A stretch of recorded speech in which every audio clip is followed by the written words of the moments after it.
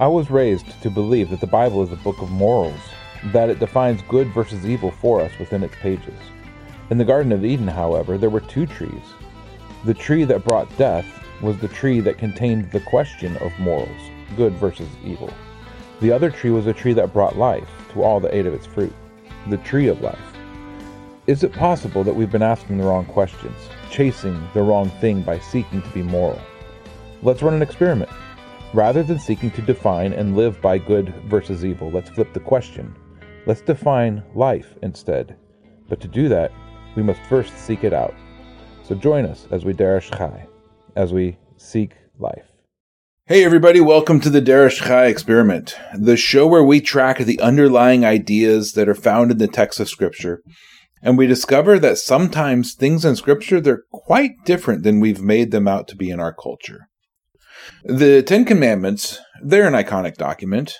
They're on the walls of many homes and churches. Many American government institutions have carried the words of these commands on their walls or in monument form until relatively recently. We have multiple movies that depict artistic renditions of the events surrounding the giving of these words. And there's many pastors, ministers, philosophers, and speakers that have waxed eloquent about the ideas that underlie these 10 words. And yet these 10 words are so very misunderstood, in my opinion.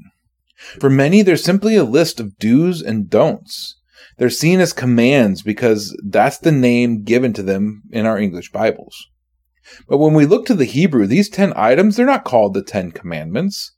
They are, in every case, called the 10 words. Now, just because they're called the 10 words does not mean that they do not contain commands within them. It simply means that they're not all commands or decrees as they would have been seen in the ancient world. Some are simply great ideals. They're wisdom from God that we should understand and apply. And if we examine it and ponder deeply, we'll find that the wisdom portions of the 10 words provide the foundation. They are the basis on which a person would accept the role of God to give commands in the first place. If you don't agree to the foundational ideals of the 10 words, then the rest, the command portions, they're not for you.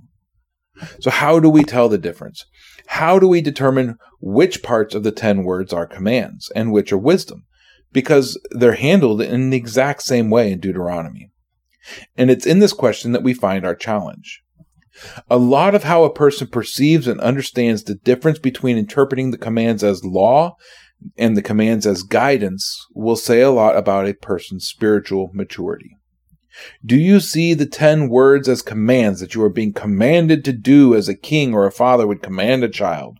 Or do you see the 10 words as signs and goalposts to reach in your growth as a child of God? This is the difference between the Torah as a legal code that you will do because you've been told to out of fear of punishment or seeking to gain reward, or seeing the Torah as Paul describes it, as a tutor that's intended to train proper action. The goal not being to avoid punishment or gain reward, but rather the goal being fulfilling the role that you are being called to occupy. And this week's command that brings out that role that we are to occupy as people of Israel. Deuteronomy 5, verse 11. You shall not take the name of Hashem your God in vain, for Hashem will not hold him guiltless who takes his name in vain. Do not take the name of Hashem your God in vain. What does this mean? I was raised with the idea that this command meant to not use God or Jesus or Lord as expletives. Doing so is a direct violation of this command, and this command is limited then to this interpretation. Don't swear by using a word, title, or name that can be associated with the God of Israel. But if we limit this word to this interpretation, then I contend that we miss a lot of what this command is meant to impart. Because this word is not one that's concerned with what comes out of your mouth. The ideal here is so much deeper than this. And it begins with getting to the original language of the verse, Deuteronomy 5:11 in Hebrew. Lo tesa et shem Hashem Elohecha leshav. Do not carry or bear or lift up the name of Hashem your God to emptiness or falsehood or vanity. This word is not saying don't speak the name emptily, which is the interpretation that I grew up with. It says, do not carry or bear the name emptily.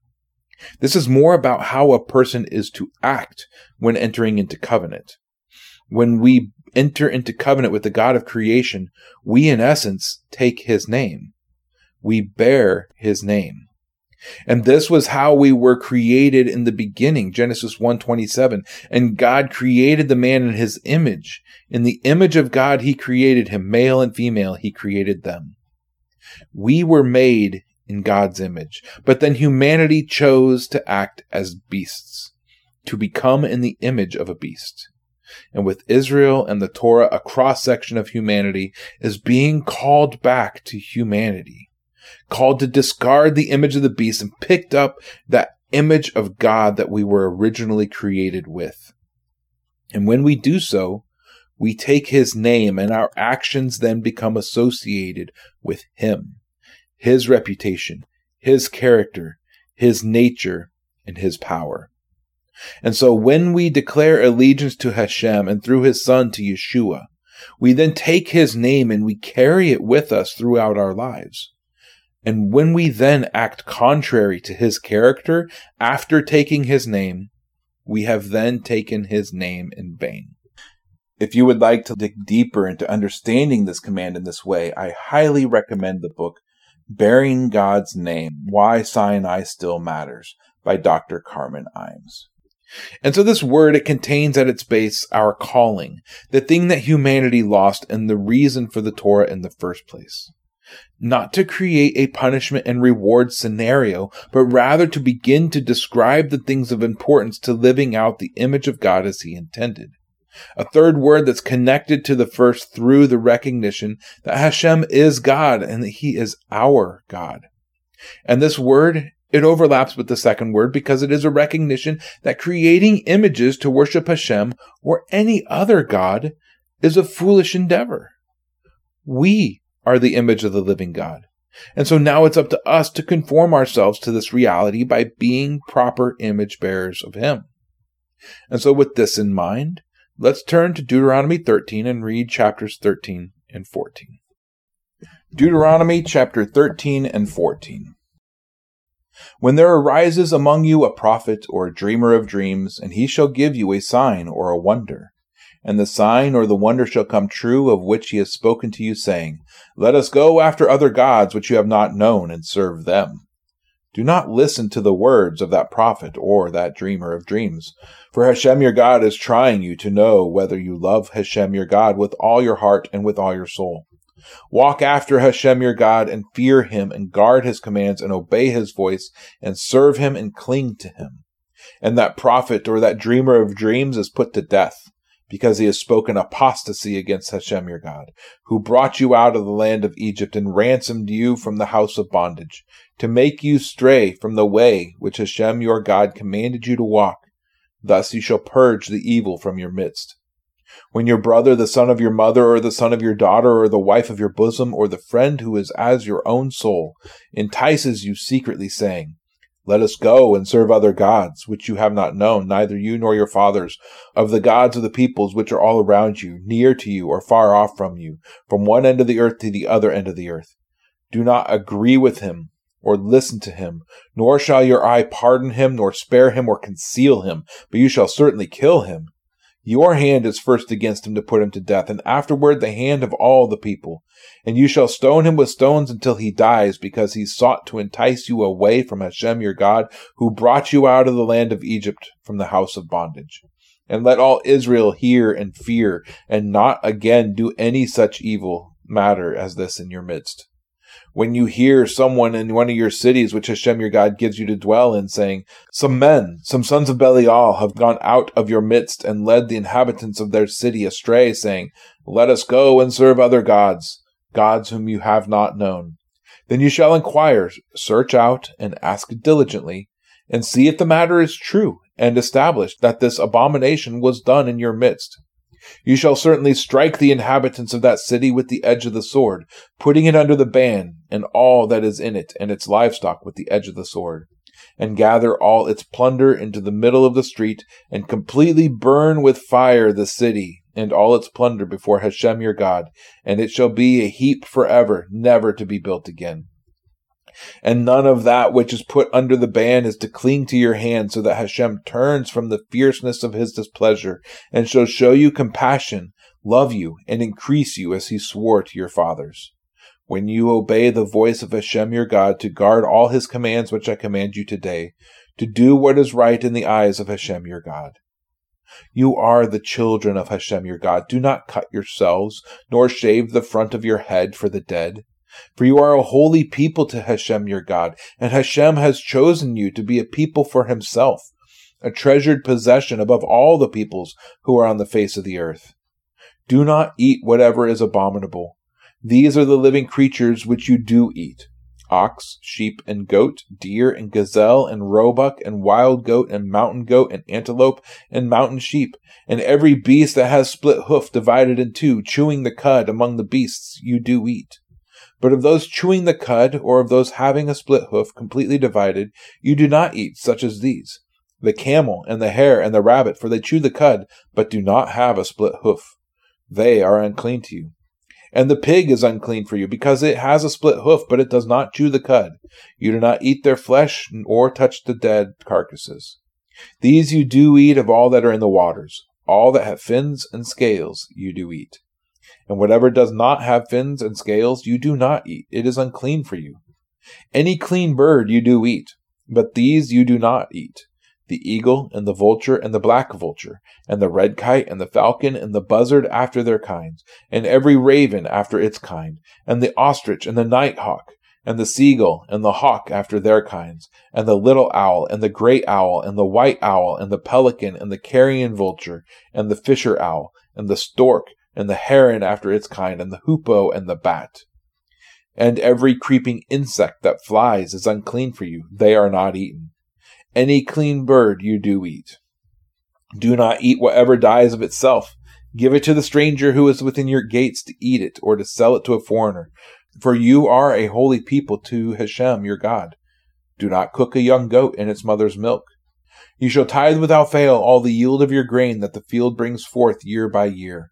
And you shall eat before Hashem your God in the place where he chooses to make his name dwell, the tithe of your grain and your new wine and your oil and the firstlings of your herd and your sheep, so that you learn to fear Hashem your God always. But when the way is too long for you, so that you are not able to bring the tithe, or when the place where Hashem your God chooses to put his name is too far from you, when Hashem your God is blessing you, then you shall give it in silver, and take the silver in your hand, and shall go to the place Hashem your God chooses. And you shall use the silver for whatever your being desires, for cattle or sheep or wine or strong drink or whatever your being desires. And you shall eat there before Hashem your God, and you shall rejoice, you and your household.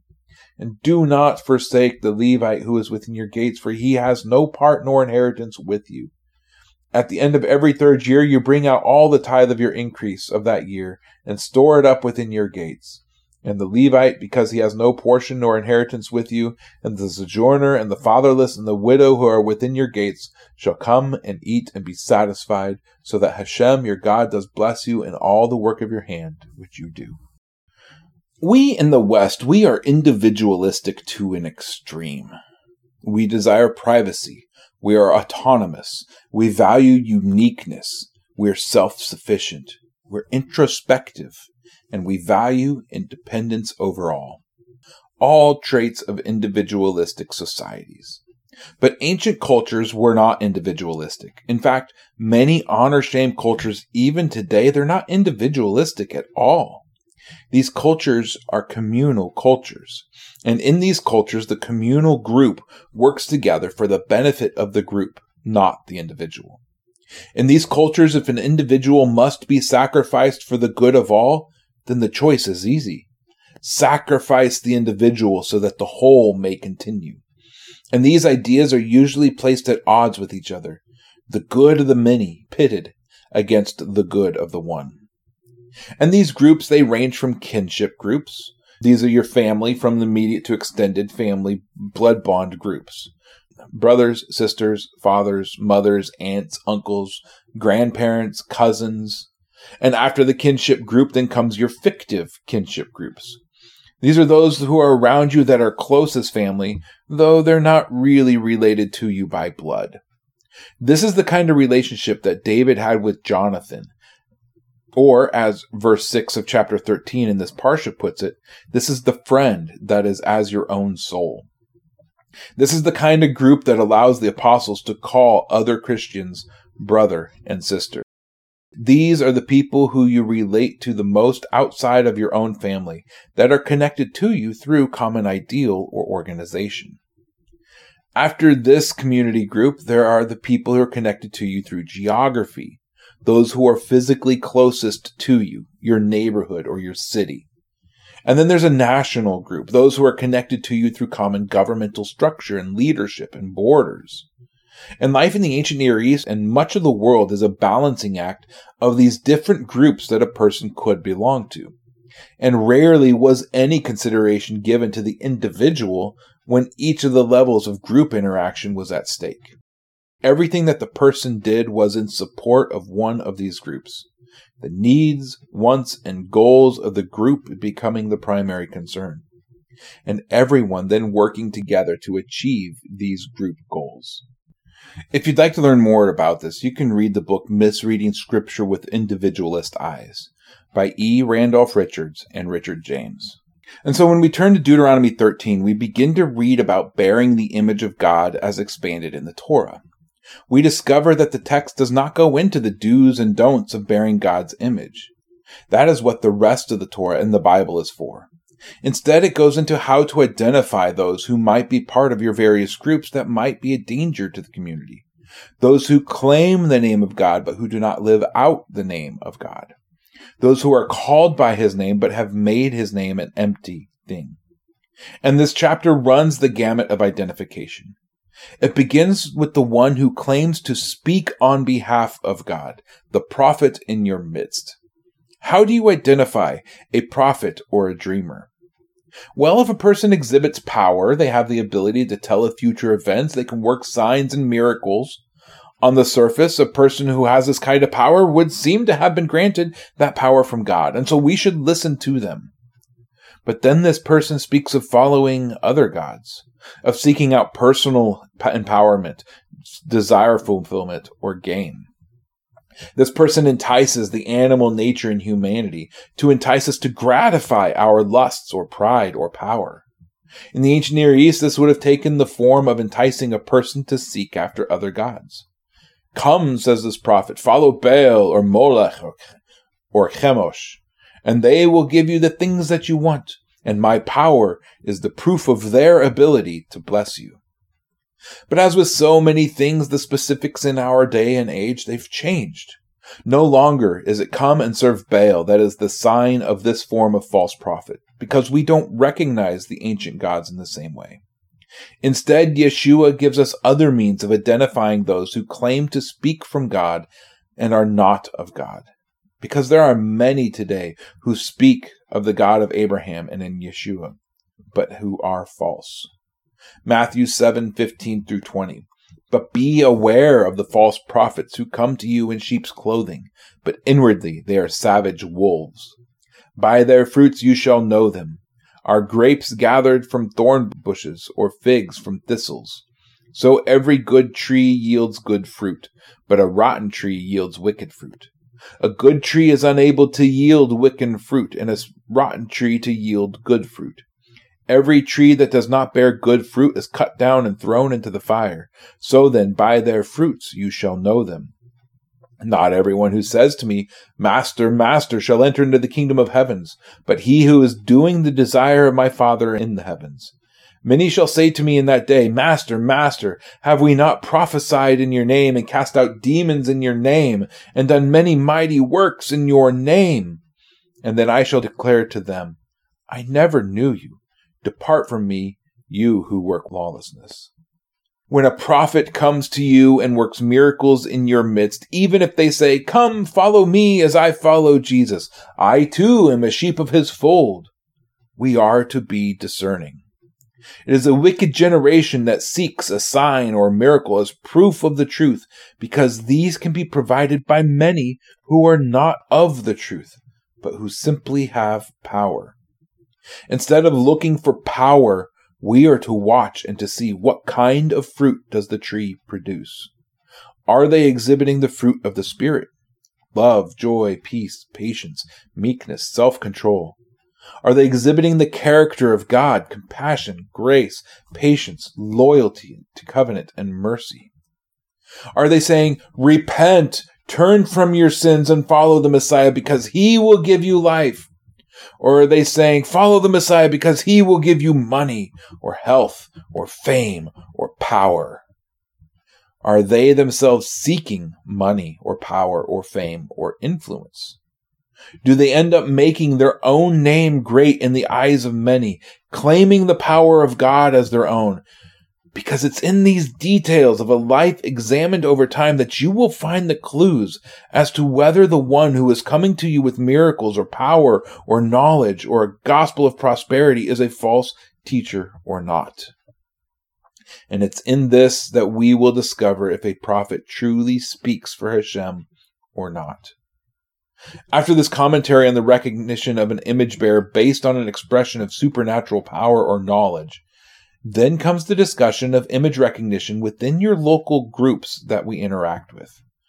The kinship groups, fictive kinship groups, and local community groups. And again, when someone that you are close to, an individual that is counted as part of your group, comes to you or any other within your group and entices them to seek after other gods, then they are to be removed from your group.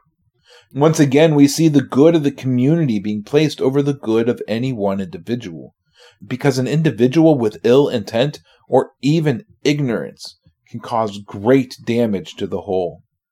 A single cancerous cell spreads to others. A bad apple entices other apples to go bad. A sheep that wanders off the path can cause others to follow in their wake. And a person with ungodly intentions can lead others away from God. And so we are to seek to do what when we encounter a person of this nature? We're to expel them from the community. Wrong. Our first action is not to destroy the infidel in our midst, but rather we are called to seek first their restoration to the community. Galatians 6:1, brother, if a man is overtaken in some trespass, you, the spiritual one, set such a one straight in the spirit of meekness, looking at yourselves too, lest you be tried. We read similar instructions in other books as well. Titus 3:8-11. Trustworthy is the word in this regard. I wish you to strongly affirm that those who have believed in God should keep their minds on maintaining good works. This is good and profitable to men. But keep away from foolish questions and genealogies and strife and quarrels about the Torah, for they are unprofitable and useless. Reject a divisive man after the first and second warning, knowing that such a one has been perverted and sinned, being self-condemned. We are to give warning. We are to seek to restore a brother who is more concerned with personal aggrandizement or being proven right in small matters. One who's willing to argue and cause division and dissension in the community. Several warnings are to be given, and it's only after the person refuses to hear correction that they're to be removed from the community. Yeshua speaks on this as well in Matthew 18 in the instructions about how to restore a brother who has sinned. If there's one who claims to carry the image of God in your midst, who is profaning the image of God, we are to seek their restoration and correction. If they refuse after that, they are to be removed. And in this we find the New Testament extrapolation of these ideals that are founded here in Deuteronomy 13. Reject those who insist on sinning. Remove them from your groups and your communities, those who are a danger for the sake of the whole. Even if they are family, even if they're your best friend. If they are a danger to everyone else because of a continued and unrepentant sin, then they are to be rejected. But in the New Testament, we find that proper application of this ideal requires attempts at correction and restoration, seeking to engage with those in sin, but who you also call a brother and sister, and bring them back into proper alignment with the gospel and with the community. It's only after this continued and rejected attempts to restore such a person that they are then to be rejected from the community. After the local and kinship groups, the text then turns to other communities within the greater body. In the Israel of the time of Moses through Yeshua, this means cities that had turned from serving Hashem to serving other gods. Again, this community is to be removed from the nation, and their influence upon the nation is to be destroyed. In the ancient Near East, this meant the entire and complete destruction of everything that existed within the community. The people, the animals, the objects, and the buildings. Everything razed to the ground, rejected from future participation in the community. To the point that that city is never again to be rebuilt. What does this look like in the modern age? Well, it may look like removing an individual church from a denomination over some doctrine of heresy. It may look like taking another community off of your mailing list and not associating with them in the future. It might mean being careful of whose teachings you share on your social media. The one message might sound great, but overall, are they a wolf? Frankly, the name Christian or Hebrew roots or Messianic and others, they've all been tainted because these ideas have not been implemented. Christians are mocked and rejected for all the wrong reasons, because there are many out there who are these ravenous wolves that we have not been able to disassociate with.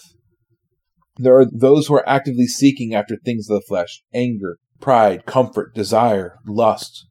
The Christian church is full of these, using power or ear-tickling to draw many into snares of the flesh and their destruction. But on the other hand, the Torah-observant movement is just as full of those who are divisive, factious, and argumentative, splitting from communities and relationships on the slightest offense or disagreement on a matter of knowledge and not truth, arguing over things that don't matter and making sideshow items into main events. But in the communities of Messiah, there is to be one thing that unites: Yeshua and his sacrifice on our behalf. His blood unites us together into this fictive kinship group where I can call each one of you brother and sister. And the enemy hates this and seeks to destroy it, and he is using everything at his disposal to accomplish this. He has infiltrated the church and the body of Messiah. He seeks to influence the group with the indoctrination of individuals, and to convince us to make the individual into a god, and to put the individual on a pedestal over the group. Or alternatively, to put the group on a pedestal and to discard the individual. But we are called to engage in a balancing act, because the individual does indeed have value. Yeshua does leave the 99 behind to seek out the one who has wandered astray. But Yeshua doesn't leave the wolf in the pen with the 99. He doesn't leave the 99 unprotected for the sake of the one, and he doesn't seek to bring the wolf back. And if the one cannot be returned to the fold, even after seeking them out and seeking to restore them to the flock, then the one is to be left to chase after his own devices, because he's not of the flock. Matthew 18 speaks directly to this. We as Westerners, we have to get over our uber individuality and begin to act in ways that benefit the group, the body of Messiah. To begin to balance me with we in a way that does not hold either as higher than the other, but places them into equal standing. The needs of the many do not outweigh the needs of the few, and the needs of the few do not outweigh the needs of the one. This is a false dichotomy. Both must be balanced together when we operate as a body. And I suspect that if we could figure out how to do this in practice, it would look a lot like Acts 4. Everyone giving of what they have so that no one does without, and no one being coerced by the group to give anything that they don't want to give. Ananias and Sapphira, they were not required to give the entirety of the sale of their property to the community. They could have kept some for themselves and still been part of the community. But alternatively, they couldn't give nothing and still be part of the group either. Being part of the body of Messiah means giving, as we see at the end of this chapter. The community and the individual in balance, and all living in the character of Yeshua, bearing fruit of the Spirit for the kingdom of God. And in chapter 14, the text then opens with a shift of focus, from recognizing those who are wolves among us to instructions on how to then live this image out correctly through a series of commands that don't really fit into any of the other 10 words. And since we, as humans, are the image of the living God, chapter 14 opens with just this. Don't deface this image with cuttings or destroying what he has made.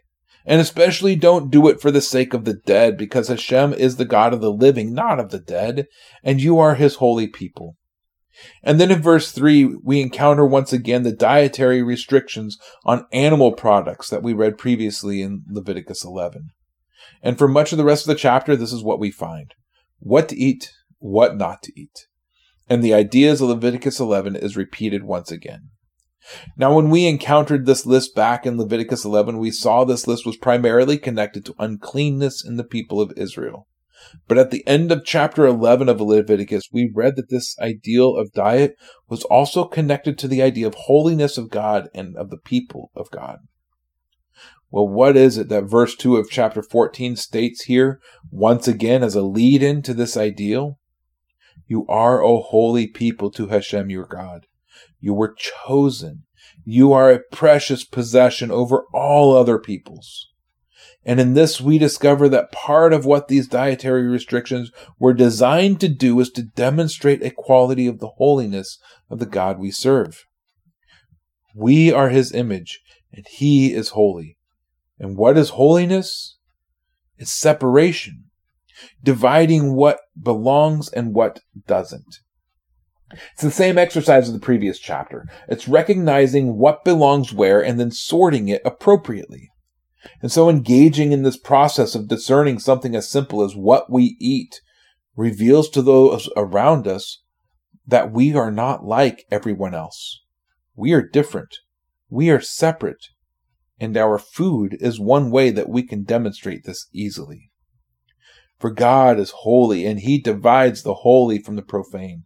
He divides the clean from the unclean. He divides the day from the night. He divides the living from the dead. And so we should seek to do the same. And this begins with our most basic human desire, food. It was the first command given to man who was in the image of God, and it is the transgression of this command that led to becoming like the image of the beast. Eat from these things and do not eat from those. And so participating in this continued exercise, it speaks to the world about our God and who it is that we serve. And this is just the beginning of practicing discernment and holiness.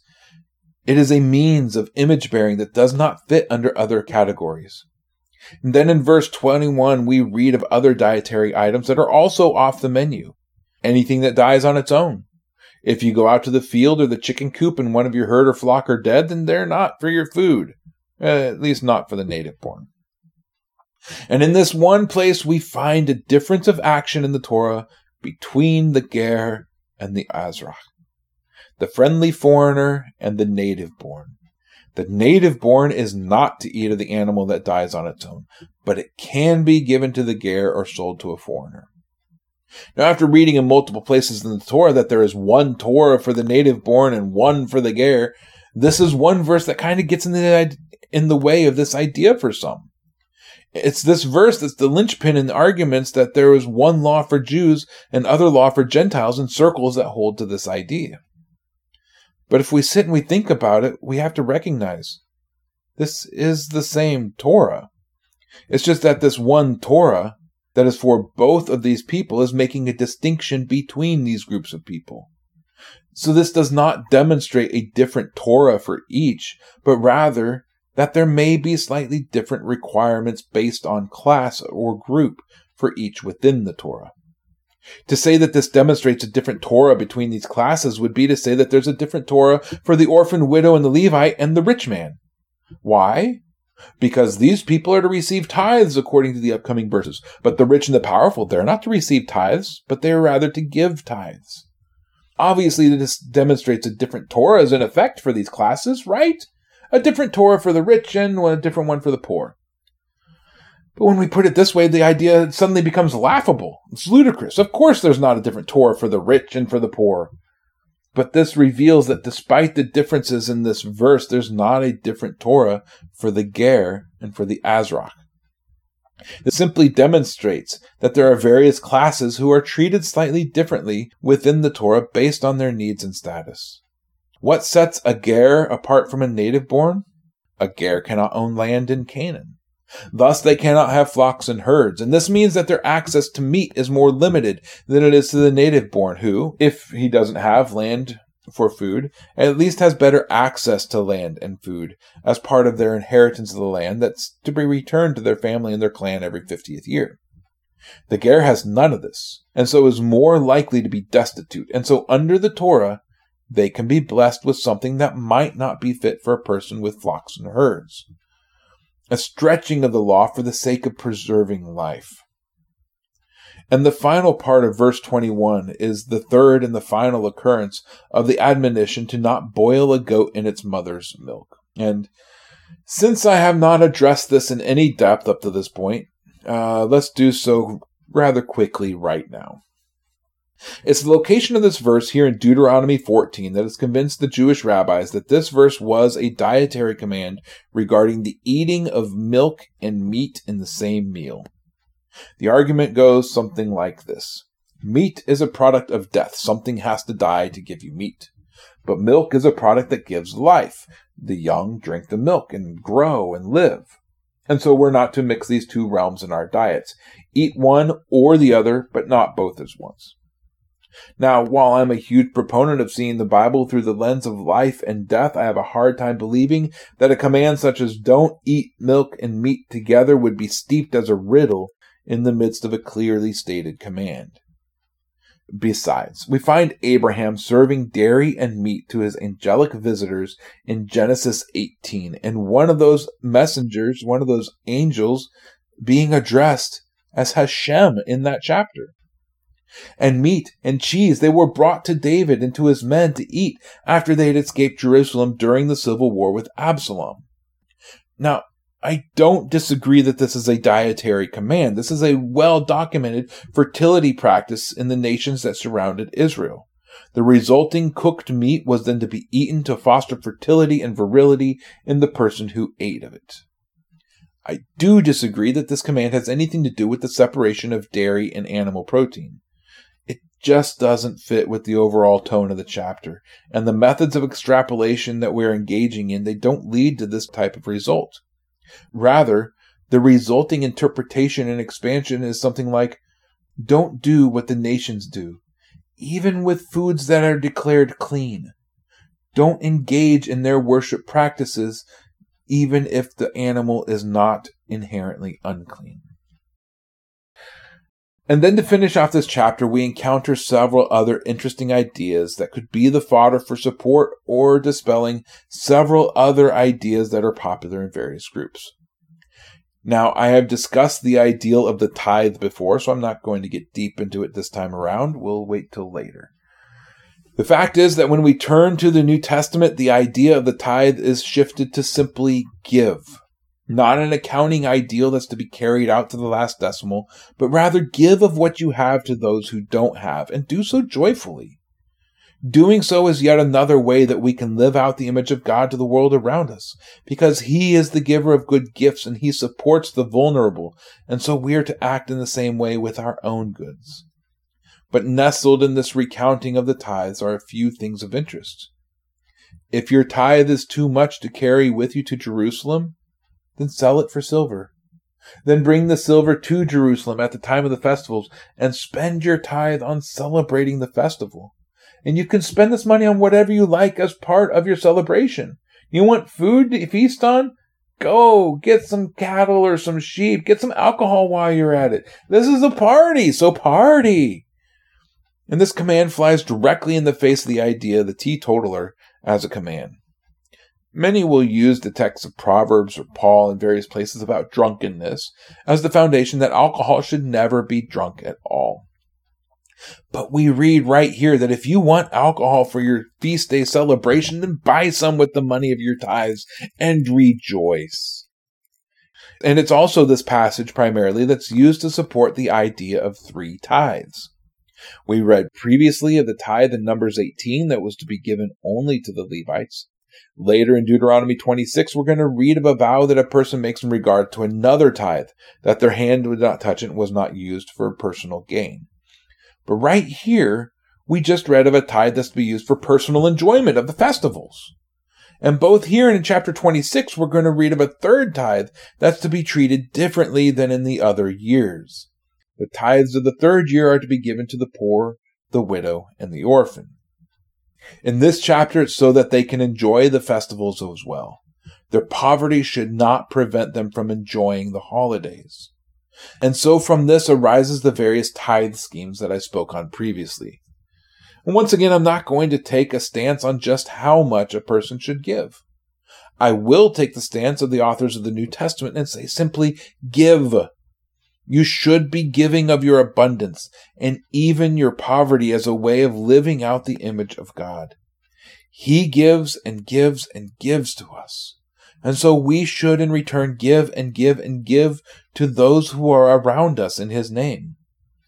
But only do so joyfully. Do not give out of compulsion. Do not give out of shame. Do not give if it's causing you fear. But give something to someone who needs it. It doesn't have to be money. Just a little bit if that's all you feel you can afford. But do give. Give to those in need. Give out of love for your neighbor.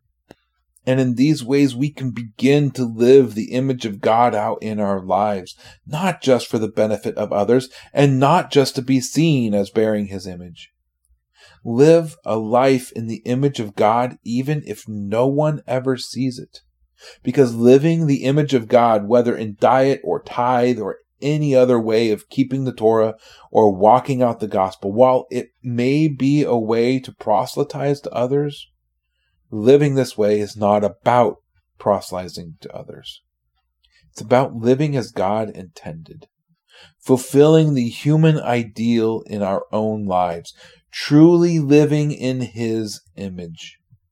Not an image made of wood or stone, but the image of God that lives and breathes and speaks just as our God does.